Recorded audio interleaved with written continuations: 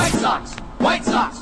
Go, go, go, go, go! Call your sons, call your daughters. Holy cow! You can put it on the board. Yeah! It's a perfect game.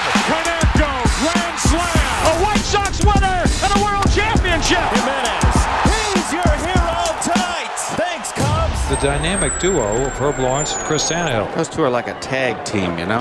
Come with me to the south side of Chicago.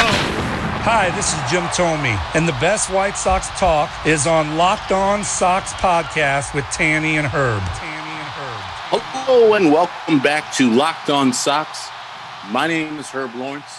This is a special Tuesday afternoon Locked On Sox. Chris, what's going on with you, Chris Tannehill? Oh, just chilling here. Let's call this the Lunch with Lance Lynn series. It's one of a special lunchtime edition of Locked On Sox. Hope you guys out there are having a great Tuesday afternoon. So last night, I wake up in the middle of the night, and I got up, and I had a big hunk of that French silk pie you left me on Sunday when you came over to record the Joe Cowley episodes, which are episode 1 is up now, by the way. Episode 2 drops in the morning. I had a big hunk of that French silk pie, and I go to my phone. I get a text from my buddy Joe, and he says the White Sox have acquired Lance Lynn for Dane Dunning and Avery Weems. And usually I always say to my guy Joe, like, why are you texting me these press releases? Like, I see most of it. But in this case, it was the first thing I saw, as opposed to going on Twitter, because I don't like to doom scroll in the middle of the night. So that was interesting. So let's just talk about Lance Lynn for a second before I get your reaction to the acquisition of Lance Lynn from the Rangers. Lance Lynn in 2020, shortened season, he went 6-3 with a 3.32 ERA. He finished 6th in Cy Young Award in 2020. He was an All-Star in 2012, a World Series champion in 2011. He was 5th in wins above replacement this year with 2.2, 10th in earned run average, 7th in WHIP, 5th in strikeouts, 10th in strikeouts per 9, 3rd in home runs given up per 9 innings, 1st in fielding percentage 2 years in a row, basically a Gold Glover. And if you're wondering about Lance Lynn, you're like me, you're wondering, like, how does Lance Lynn stay good over these years? How has he turned himself into an elite pitcher in baseball? He's not on our radar a lot, not in the Sox division. We didn't see him at all this year in 2020 because of the realignment. Lance Lynn basically relies on a high spin rate fastball. And as we all know, the best pitch in baseball is a well-located fastball, and that's exactly what Lance Lynn does on a regular basis. He mixes in a cutter, and occasionally a sinker, and very rarely curveball and changeup. But it's basically the fastball that he's thrown in there. And MLB Savant lists him as the 91st percentile for fastball spin rate. So he does it very well. And we'll talk about his peripherals in a second. They give up Dane Dunning. They give up Avery Weems for Lance Lynn on a 1-year deal. Lance Lynn will be 33, I believe, in May, 34 in May. They've got 1 year of contract control, so this is basically it, unless they want to sign him to a short-term deal. So what is your thoughts, your first reactions when hearing of the news that the White Sox have acquired Lance Lynn from the Rangers? When I heard that they acquired Lance Lynn, I was like, let's fucking go. Top of the rotation pitcher, as I was asking for, I think a couple episodes ago. If we're not going to get Trevor Bauer, let's get a top of rotation guy like Snell or Lance Lynn. Then I was like, okay, let's wait for what's going back to Texas. And if you listen to this, you know I'm the Dane Dunning guy. So we both are, I think. We love Dane Dunning. That just hits hard. It is like, I believe that Dane Dunning will be the best of these young pitchers the White Sox have. Cease, Kopech, Stever, Dunning will be the best of them still. And so this is going to hurt. And I had a source tell me that it was either between Stever or Dunning. They got the choice, Texas. And so they chose the guy who's actually been in the majors, will be on their rotation. Well, Stever went there for a cup of coffee last year, but a little bit more extensive with Dane Dunning and the playoff experience too, even though it wasn't a lot. So it hurt. I had to sleep on it. So this morning I woke up and I was like, okay, I like it a little bit more because it puts the White Sox at they're a better team today than they were yesterday. And I say you could only win the 2021 championship in 2021. So, and the trades got to hurt. So all the things that I espoused on this podcast came true. It hurts and it's going for it. I love the move now. I'm thinking about it a little bit more. I love the aggressiveness. I love the roll of the dice because I think they know too that Dane Dunning will be coming, especially second year after his Tommy John surgery. Watch out for him next year in Texas. But I think this gives the White Sox a competitive advantage over a team in the playoffs now. We saw 1, 2, 3 with the White Sox. These pitchers were 5th, 6th, and 7th, I believe, in Cy Young voting in 2020, the White Sox starting rotation. So you take a little pressure off of Cease, you take a little pressure off Kopech, and now you have a representative top of the rotation that can probably battle with anybody. Absolutely. And you mentioned it hurting. That's sort of been your mantra on this podcast when you've introduced that into our show whenever we talk about trade proposals. And we certainly got a couple of those, tweets last night from listeners. Carlos Quentin Tarantino says, as they say on Locked On Sox, the trade needs to hurt a bit. I'd have preferred Snell, but that would have been hurt a lot more. Lynn sets his team up to win in 2021. Now we just have to hope they traded away the right guy.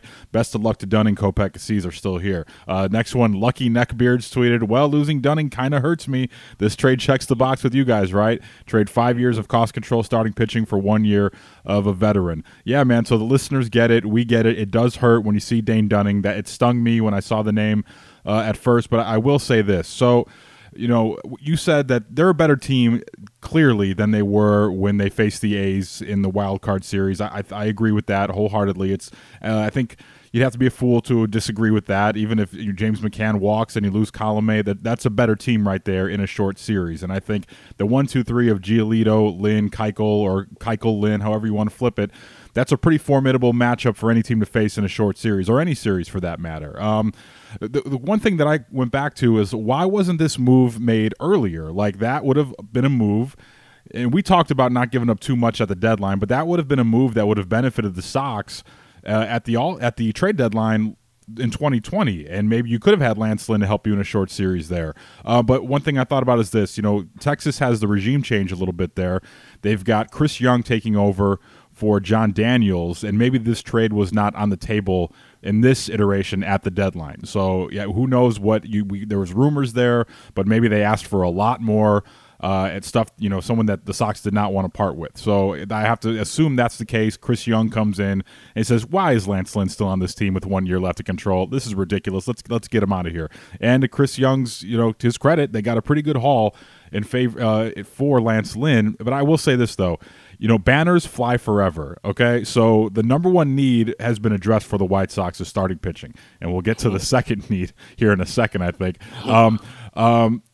I would have preferred that they would have gone out and purchased pitching and not give up actual bodies, because we saw this year, a better case than any other year previous, that you need depth at the starting pitching position. And I know you realistically can't have a whole stable of guys that are starters anyway and just have them hanging around and taking up spots from guys in Charlotte who you could use the development. Like, you can't just put Ronaldo Lopez in dry ice for an entire season until you need him. You can't do that with Dane Dunning either, So I hope Michael Kopech is as good as advertised, because everyone's saying, oh, look at this rotation now. You got Giolito, Lynn, Keuchel, Cease, and Kopech. Well, that's pretty good right there. I'm not treating Michael Kopech as a known commodity at this point, but Lance Lynn is. You look at the track record, it's right there for you. Now, there's a lot of critics out there of the deal saying they give up too much, which I understand that perspective. Rick Hahn's track record alone with trades, not the greatest. You talk about the Tatis move alone. Some jackass traded Tatis. And then you also you saw it firsthand with the A's series. You had Chris Bassett, Marcus Semien, Wendelken, all in the wild card series helping put an end to your season. So I get people who say, yeah, Rick Hahn's track record can't be trusted. But in reality is you would love to fleece a team, but you hope that the Rangers have some success with this trade too. You want it to be a good partnership with both teams involved, but part of that is Lance Lynn having a really good season in 2021, which I think he will. The age is a little bit of a red flag for me. It's all a matter of when, but it's not a big financial commitment, just the 1 year. I love the move because this is a go-for-it move for the White Sox. So I really appreciate the fact that they were in front of it early. They didn't. It's like the Grandal thing last year. They didn't wait for the market to come to them. They set the market, and they were the first team out there making a transaction and not wasting any time and not watching other better players go by the wayside. So there you have it, Lance Lynn. And a funny little anecdote about Lance Lynn, a couple here. Lucas Giolito tweeting late last night, he had the unprecedented 3 pairs of eyeball emojis after the news of the trade came out. So that was interesting. So players seem to be on board with this. And also a funny little anecdote here on Lance Lynn. June 13th, 2012, I quit my job selling cars, and I told my soon-to-be wife, I said, you want to go down to St. Louis and watch the White Sox and Cardinals play? And she said, yeah, and that's why I married her, for decisions like that, supporting me in a time after I quit my job. But I go down there with her to St. Louis in 2012, and who starts for the Cardinals that night? It's Lance Lynn. Lance Lynn goes 8 innings of shutout ball. He beats Jake Peavy 1-0. The lone run of the game coming off a home run off the bat of Carlos Beltran. So that's my little personal Lance Lynn anecdote. But Lance Lynn, a guy that's played for Tony. So you got to figure Tony La Russa maybe had a little bit of say in this. It's a little bit farther removed, but there's some experience there. But yeah, maybe Tony La Russa had some say in this. What do you think? 100%. I think it had some say in it. And, I hate to be negative Nancy. That's the role I play in White Sox Twitter, whatever. But I'm thinking that they had this deal, like what they were talking in like August for trades for Lance Lynn. If this was the deal, which I don't see it being much sweeter in August, then why didn't the trigger? Why wasn't the trigger pulled back then? It was needed. I said, I didn't want it to happen because I wanted them to keep the team intact, especially not for a rental, which it turns out to be. You could have had a Lance Lynn for 2 more months, or a month and a half more than you have him now for the price of Dane Dunning. If that was the price, it just doesn't make sense to me in that regard. I think that they wanted much more. Because you're in the midst of a pennant race, and also they probably don't make the deal because you need Dane Dunning to get you through the rest of that season last year. That's almost a lateral move in terms of just bodies. I know Lance Lynn is a better pitcher than Dane Dunning, but you still need a certain number of guys to get you through the year. And you saw what happened in that Oakland series. Like, they still needed as many pitchers as they could have. And I think losing Dane Dunning last year in particular, just in a vacuum, I don't know if that helps you a lot. Just even if you get Lance Lynn for him, and you may argue, oh, Lance Lynn can pitch more innings, but I'm not sure about that. In the large scheme of it, I don't know how many more innings he would have given you, but I think if you would have made this move last year with these same players, I don't know how much that helps last year's version of the White Sox. I mean, we have a third starter. Instead of, I don't even know the rotation in that regard, but instead of Dane Dunning starting that and having that haphazard start that we have either Keuchel or Lance Lynn starting that third game in Oakland, and then we win that game, I believe, and move on to play the Houston Astros, who I think we could have beat too. So it gives us a little bit more playoff experience, gives us a taste of winning, and maybe a taste of disappointment if you reach to ALDS or ALCS and then bow out. It's like, oh yeah, we know how to get there. Now we have the horses. We know that we can compete next year. I mean, this year is that way, and it's a little bit longer season. So I think about, the 34-year-old guy, maybe arm breaking down. So it's a little bit more of a risk to get him for the same price. Maybe I don't even know what the trade was, but it seemed like it will be this deal or somewhere close to this deal, because Dane Dunning, while I miss him, isn't any great shakes. I think he's barely in the top 100 prospects. He's the Sox, I think, 5th prospect in their organization. So he's not like, Sox are selling the farm to get Lance Lynn. Right. Well, and so this is a move I think would have been. It would have helped them in the season of 2020. Now, I'm famously known for wanting to stay pat, but I'm also just a fan. GMs and presidents and owners have to be a little bit more aggressive if they're trying to win the World Series. So to answer your question before, this seems like Tony La Russa pressing on Rick Hahn and them, saying, oh yeah, I did see you guys talking to Lance Lynn. I had him in St. Louis in 11 and 12, pretty good pitcher. You guys should go and pick him up, type of thing, and pressing on him. And then the pick we had, or the signing we had later, which we will get to later, also seems like a Tony La Russa pick up. Because the way it ended here in Chicago, all the beefs, that second thing is, it's a tough one. Oh, I hate it. God, I hate it. All right. Why do I hate my team? Why? All right. Let's just get to it. I'll cap the Lance Lynn discussion just by saying what my larger point is. I think the Rangers probably wanted much more. I'm sure they wanted Kopech as well to make the deal happen. Which I don't. That definitely doesn't help the Sox. And why get Lynn at that point and give up a king's ransom when you could get him for a much more feasible deal in the offseason. And maybe that was the goal all along. Maybe they knew they were going to eventually part with Dane Dunning, and that's why they showcased him so much. But I think my larger point, although communicated very poorly by me per usual, I think they probably wanted a lot more than just 2 pitching prospects and 1 major league ready guy. I'm sure they wanted Kopech in there as well. So I'm just speculating here, but you have to think some of the rumors of what guys were asking for in the short season last year, that they wanted much more from the White Sox. All right, the transition here.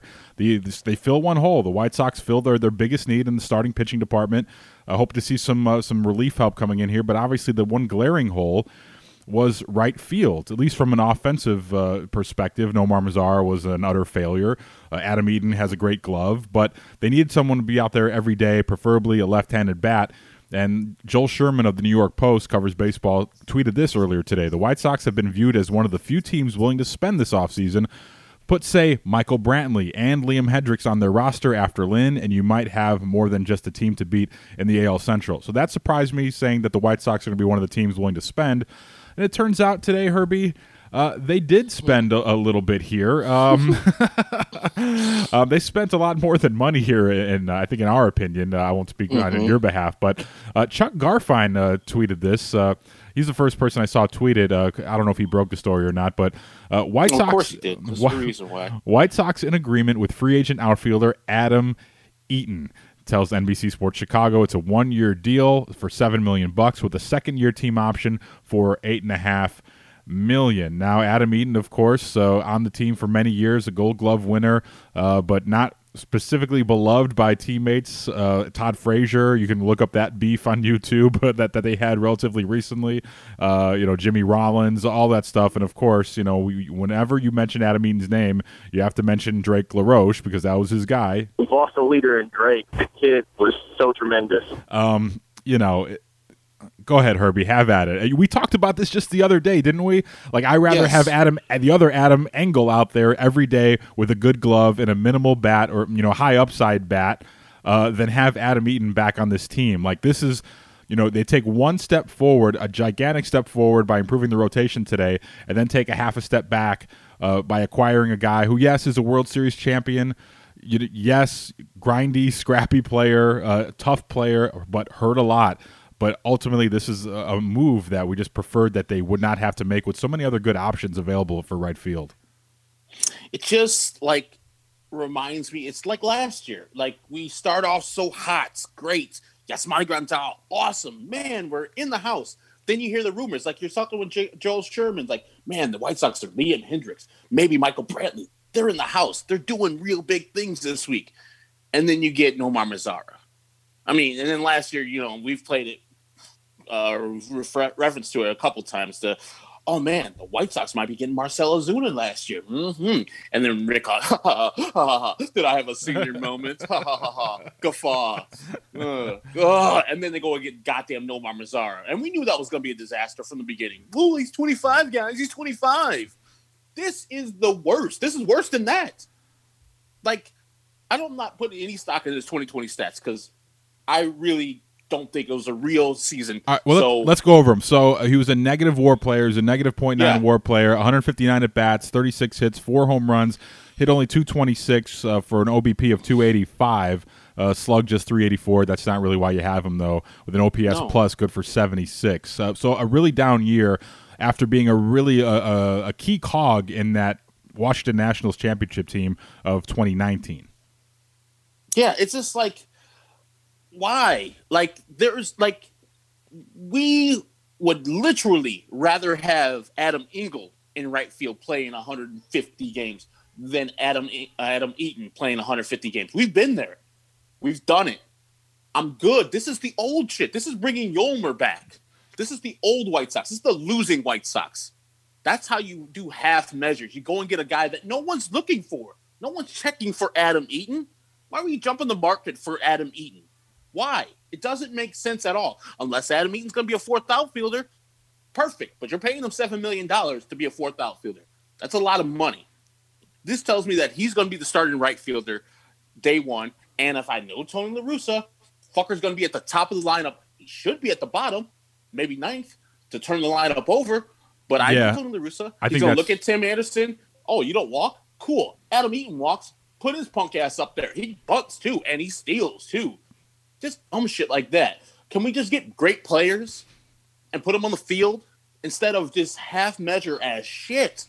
Is Adam Eaton a good right fielder? Yes. Can he hit a little bit? Yes. But he is a destructive force in especially the White Sox clubhouse. You've talked about it. Ask Miguel Montero. Ask Todd Frazier. Ask a lot of players. Ask your Jimmy Rollins you've referenced. Ask any beat writer that has a real honest moment about him or her, about Adam Eaton, his time in Chicago, maybe even Arizona. And you'll get a real answer. So this is garbage. I don't like it at all. 100% I don't like it. I'm putting it down. I do not like it.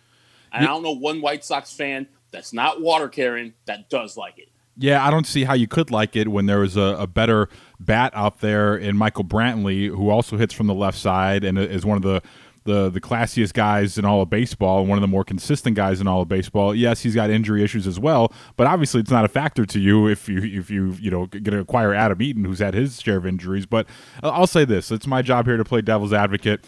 I think yesterday was a 4-year anniversary of the Adam Engel trade for Giolito. Adam Engel, yeah. What did I say? Adam Eaton. We both said Engel. That's why we'd rather have Adam Engel here in right field. So yesterday was the 4-year anniversary of the trade, arguably the best part of the best Rick Hahn trade in the rebuild, maybe you could say, trading Adam Eaton away to Washington for Giolito, Dunning, and Ronaldo Lopez, right? So it's 4 years ago to the day yesterday, and now he's back. So you put that 2016, Adam Engel's 28 years old. 4 years have gone by. He's 32 now. I'm just thinking out loud here. I don't know many people who are the same guy that they were at 28 as they are at 32. So all I can say is maybe he's evolved a bit as a person and matured. I didn't hear much about him coming out of the Nationals clubhouse when you're winning. And maybe this speaks to the point that we talked to Joe Cowley about having guys in the clubhouse where people can root against and conspire against, and just having different personalities. I think for a team that was really in flux and a half-assed team in 2016, where you're trying to rebuild on the fly, but also trying to plug holes with veteran guys who have been around and have done things and got skins on the wall in MLB. Maybe a 28-year-old Adam Eaton is not right for that clubhouse, but maybe he's a little bit better off for this clubhouse, which has already been to the playoffs without him and is pretty much set in their ways, and they have a manager at the top who can nip these things in the bud. Not saying that Robin Ventura couldn't, but obviously that clubhouse was a shit show, so maybe Robin Ventura didn't really have the clubhouse in order, but I'm not putting this on Robin Ventura, but maybe he's a better guy now and a different person now. All I care about is if he can go back to being the on-base guy and the solid glove guy that he was for many years. His 2019, going backwards here, 365 on base, 18, 394, 17, 393, 16, 362. He's been a solid on-base guy his whole career, and last year was kind of an outlier in terms of that. Again, you could throw these stats out the window for 2020 in a lot of regards, unless they're good, and then we'll happily tout them like with Lance Lynn. But yeah, I'm just hoping that he's a different guy, and this group, there's going to be a lot of guys operating in their own cliques here, I think. With the whole Tony La Russa thing, it seems pretty divisive. We still haven't gotten to the bottom of the Tim Anderson thing and his social media blackouts. We don't know what's going on there. Rick Hahn will likely speak once these deals are finalized because, we got to pass physicals and all that. But, yeah, man, it's just frustrating because the White Sox are the darlings of the baseball world this morning. When they acquire Lance Lynn, everyone's talking about the White Sox putting themselves out there, win, go for it now, win now mentality. Then they acquire Adam Eaton, which I think the name carries a little less weight around the league, and like it's not as weighted as it is here if you're a White Sox fan. So it's kind of disappointing, and it feels like this is. I think I called it on this podcast. Like Adam Eaton is a guy that's a Tony La Russa guy right there. Like yes, you did. Yeah, I'm sure we can find it somewhere. I don't care. I'm pretty sure I said it, but yeah, so we called our shot here, and it happened to be true. So Tony La Russa is a Hall of Famer. I hope he's right on this one. I hope he knows what he's getting into. I'm just this isn't even started yet. Not even close to being started, and I'm already dreading it. It's the manager's a shithead. The right fielder's going to be a shithead. I don't need them to be my friends. I don't need to be great. I don't need to be great to me. Let's put that there. If Adam Eaton goes out and balls out, excellent for the team. I don't think he will. I think he's been showing a steady decline since his highs of being a Washington National when he first got there, which is a natural decline of any player. And we got a player in Adam Engel that I think might be better. I think the Colin Whitechurch just tweeted that out, and I was like, yes, Adam Engel is a better player than Adam Eaton is right now. I would rather have him play 150. Absolutely. And it's like we're paying him to do 140, 150 games next year, and that is it's just so backwards. We're just going in the wrong direction as a team. It's known that this guy just doesn't get along with people, and this have a young, fun clubhouse, and he's going to try to come back in there, act like he owns the fucking place. And if he does, Timmy's going to put him in his place. Yeah, Cheerleader's going to put him in his place. And I just put out a tweet. I'm like, when's the first time that Timmy steals off of Adam Eaton? I feel that happening early in spring training. Just Adam's going to be talking shit, and Tim's going to like, man, that's enough, and just knock his ass out. And I don't want that. I don't want my team to be fighting. I want my team to be winning. Hey, you can fight and win at the same time, but I guess from a baseball perspective, this move is still a head scratcher. This isn't like a super bad guy with unreal stats, and you're just like putting it in the hands of your manager to handle it. This is a guy who's maybe his best days are behind him, and you had better options out there on the table. I'm just thinking out loud here as you put together the lineup in your head. Do you think they have enough bats as it is, and maybe they move Eloy to DH? You put Engel in left, Eaton in right, and all of a sudden you have all-world defense in the outfield, and you go for the run-saved aspect of that. Do you think maybe that's in play here? They have England. You said you had England left and Eaton right? Yeah. Ugh. No, please no. I'm just if you're gonna move Eloy, if you're gonna move Eloy to DH, you better go and get Michael Brantley. That better be the move that you're moving Eloy to DH for that move, not for Adam Engel or Adam Eaton. Yeah, I'm not saying I'm not for it. I'm just saying, if you're gonna do this move where we're gonna improve our outfield defense, let's go and just stay stationary with Eagle and Eaton and the corners. No, that can't work because the left fielder's got to have a little pop, and we love Eagle now. Doesn't have enough pop to be playing 140 games into left field. Give me Michael Brantley, doubles for days. Go put a couple over the fence. He'll get on base. Like, that's the perfect guy. That's the guy that we need on this team. If you're going to sign Eaton, you better also sign Michael Brantley, or you better sign George Springer, which it doesn't make sense to do. No, they're not. Yeah, they won't. But that's just it. Just irritates. That's frustrating. You could still sign Michael Brantley. Theoretically, he is a left fielder, and they could say, okay, we got right fielder and left field taken care of, and then put Eloy at DH. I'll be like, hey, man, I'm fine with that. Yeah, like, I don't. Michael Brantley's you got a top flight pitcher and you got a top flight free agent, and this Adam Engel thing is just a throw in. Michael Brantley is not an elite defender in right field, so I don't know if that works there. He works better in left, in my opinion. So maybe that is on the table, but I worry. I'd be a lot more okay with this if all these guys, fell by the wayside and other teams just outbid the Sox, which I wouldn't be happy about. But I would like to have seen them explore other options first, other than just being like, "Yep, Adam Eaton, first guy, for first day, second day of the winter meetings. That's our guy right there." That's what I have a problem with. It's the process again, and going into this. But that's all we got here. Later on tonight at midnight, we've got episode 2 of the Joe Cowley interview, where he shares some just top-notch stories. Juan Uribe, Mark Burley, Ed Farmer stories. I went back and listened to the Ed Farmer story again. It's so damn funny. We miss Ed a lot. But Joe Cowley just sort of breaks down what it's like to cover the end of the Ozzie Guillen era, share some fun stories along the way, tries to convince us to be a Steelers fan. So far they're 0-1 since that, but it's not on us. We didn't jump on board yet. But real quick here, join Walking Baseball Encyclopedia Sully every day on Locked On MLB for a unique look at the majors, both past and present, featuring exciting guest interviews, routine check-ins from the Locked On MLB Network's team of local experts, and insightful analysis on the day's biggest stories. Locked On MLB is the single best source for daily baseball talk. Subscribe today wherever you get your podcasts. And real quick here, we don't have enough time today because there's so much news going on here, but just a real quick rest in peace to Dick Allen. I do want to explore his White Sox career and what he meant to the White Sox of that era and fans of that era at a later date, maybe later on this week. I've already started doing a little bit of research and collecting some opinions and thoughts from people and generating some of my own. And just anecdotally, I didn't see him play. My father saw him play, always raved about him. But one of the only few MVP winners in the White Sox history, man. So he's got to get his due. And Bill Melton spoke about him at great length during a conference call yesterday. So I'm going to share some of that with you later in the week as well. But I did not want to let the show go by without mentioning the great Dick Allen, who passed away yesterday, the 1972 American League MVP. But that's all I got today, Herbie. Yeah, rest in peace to Dick Allen, and life well lived there. Should be a Hall of Famer, and I think he'll get that call posthumously in a couple days. Also wanted to mention that a programming note, we will be recording with Sean Evans from Hot Ones next Monday, and I don't know when we're going to be releasing that episode because the news is coming fast and furious, but next Monday we will be recording with Hot Ones Sean Evans. He's a White Sox fan, huge White Sox fan. I played softball with him like 2 or 3 times. Pretty good at that. So be looking forward to that episode too.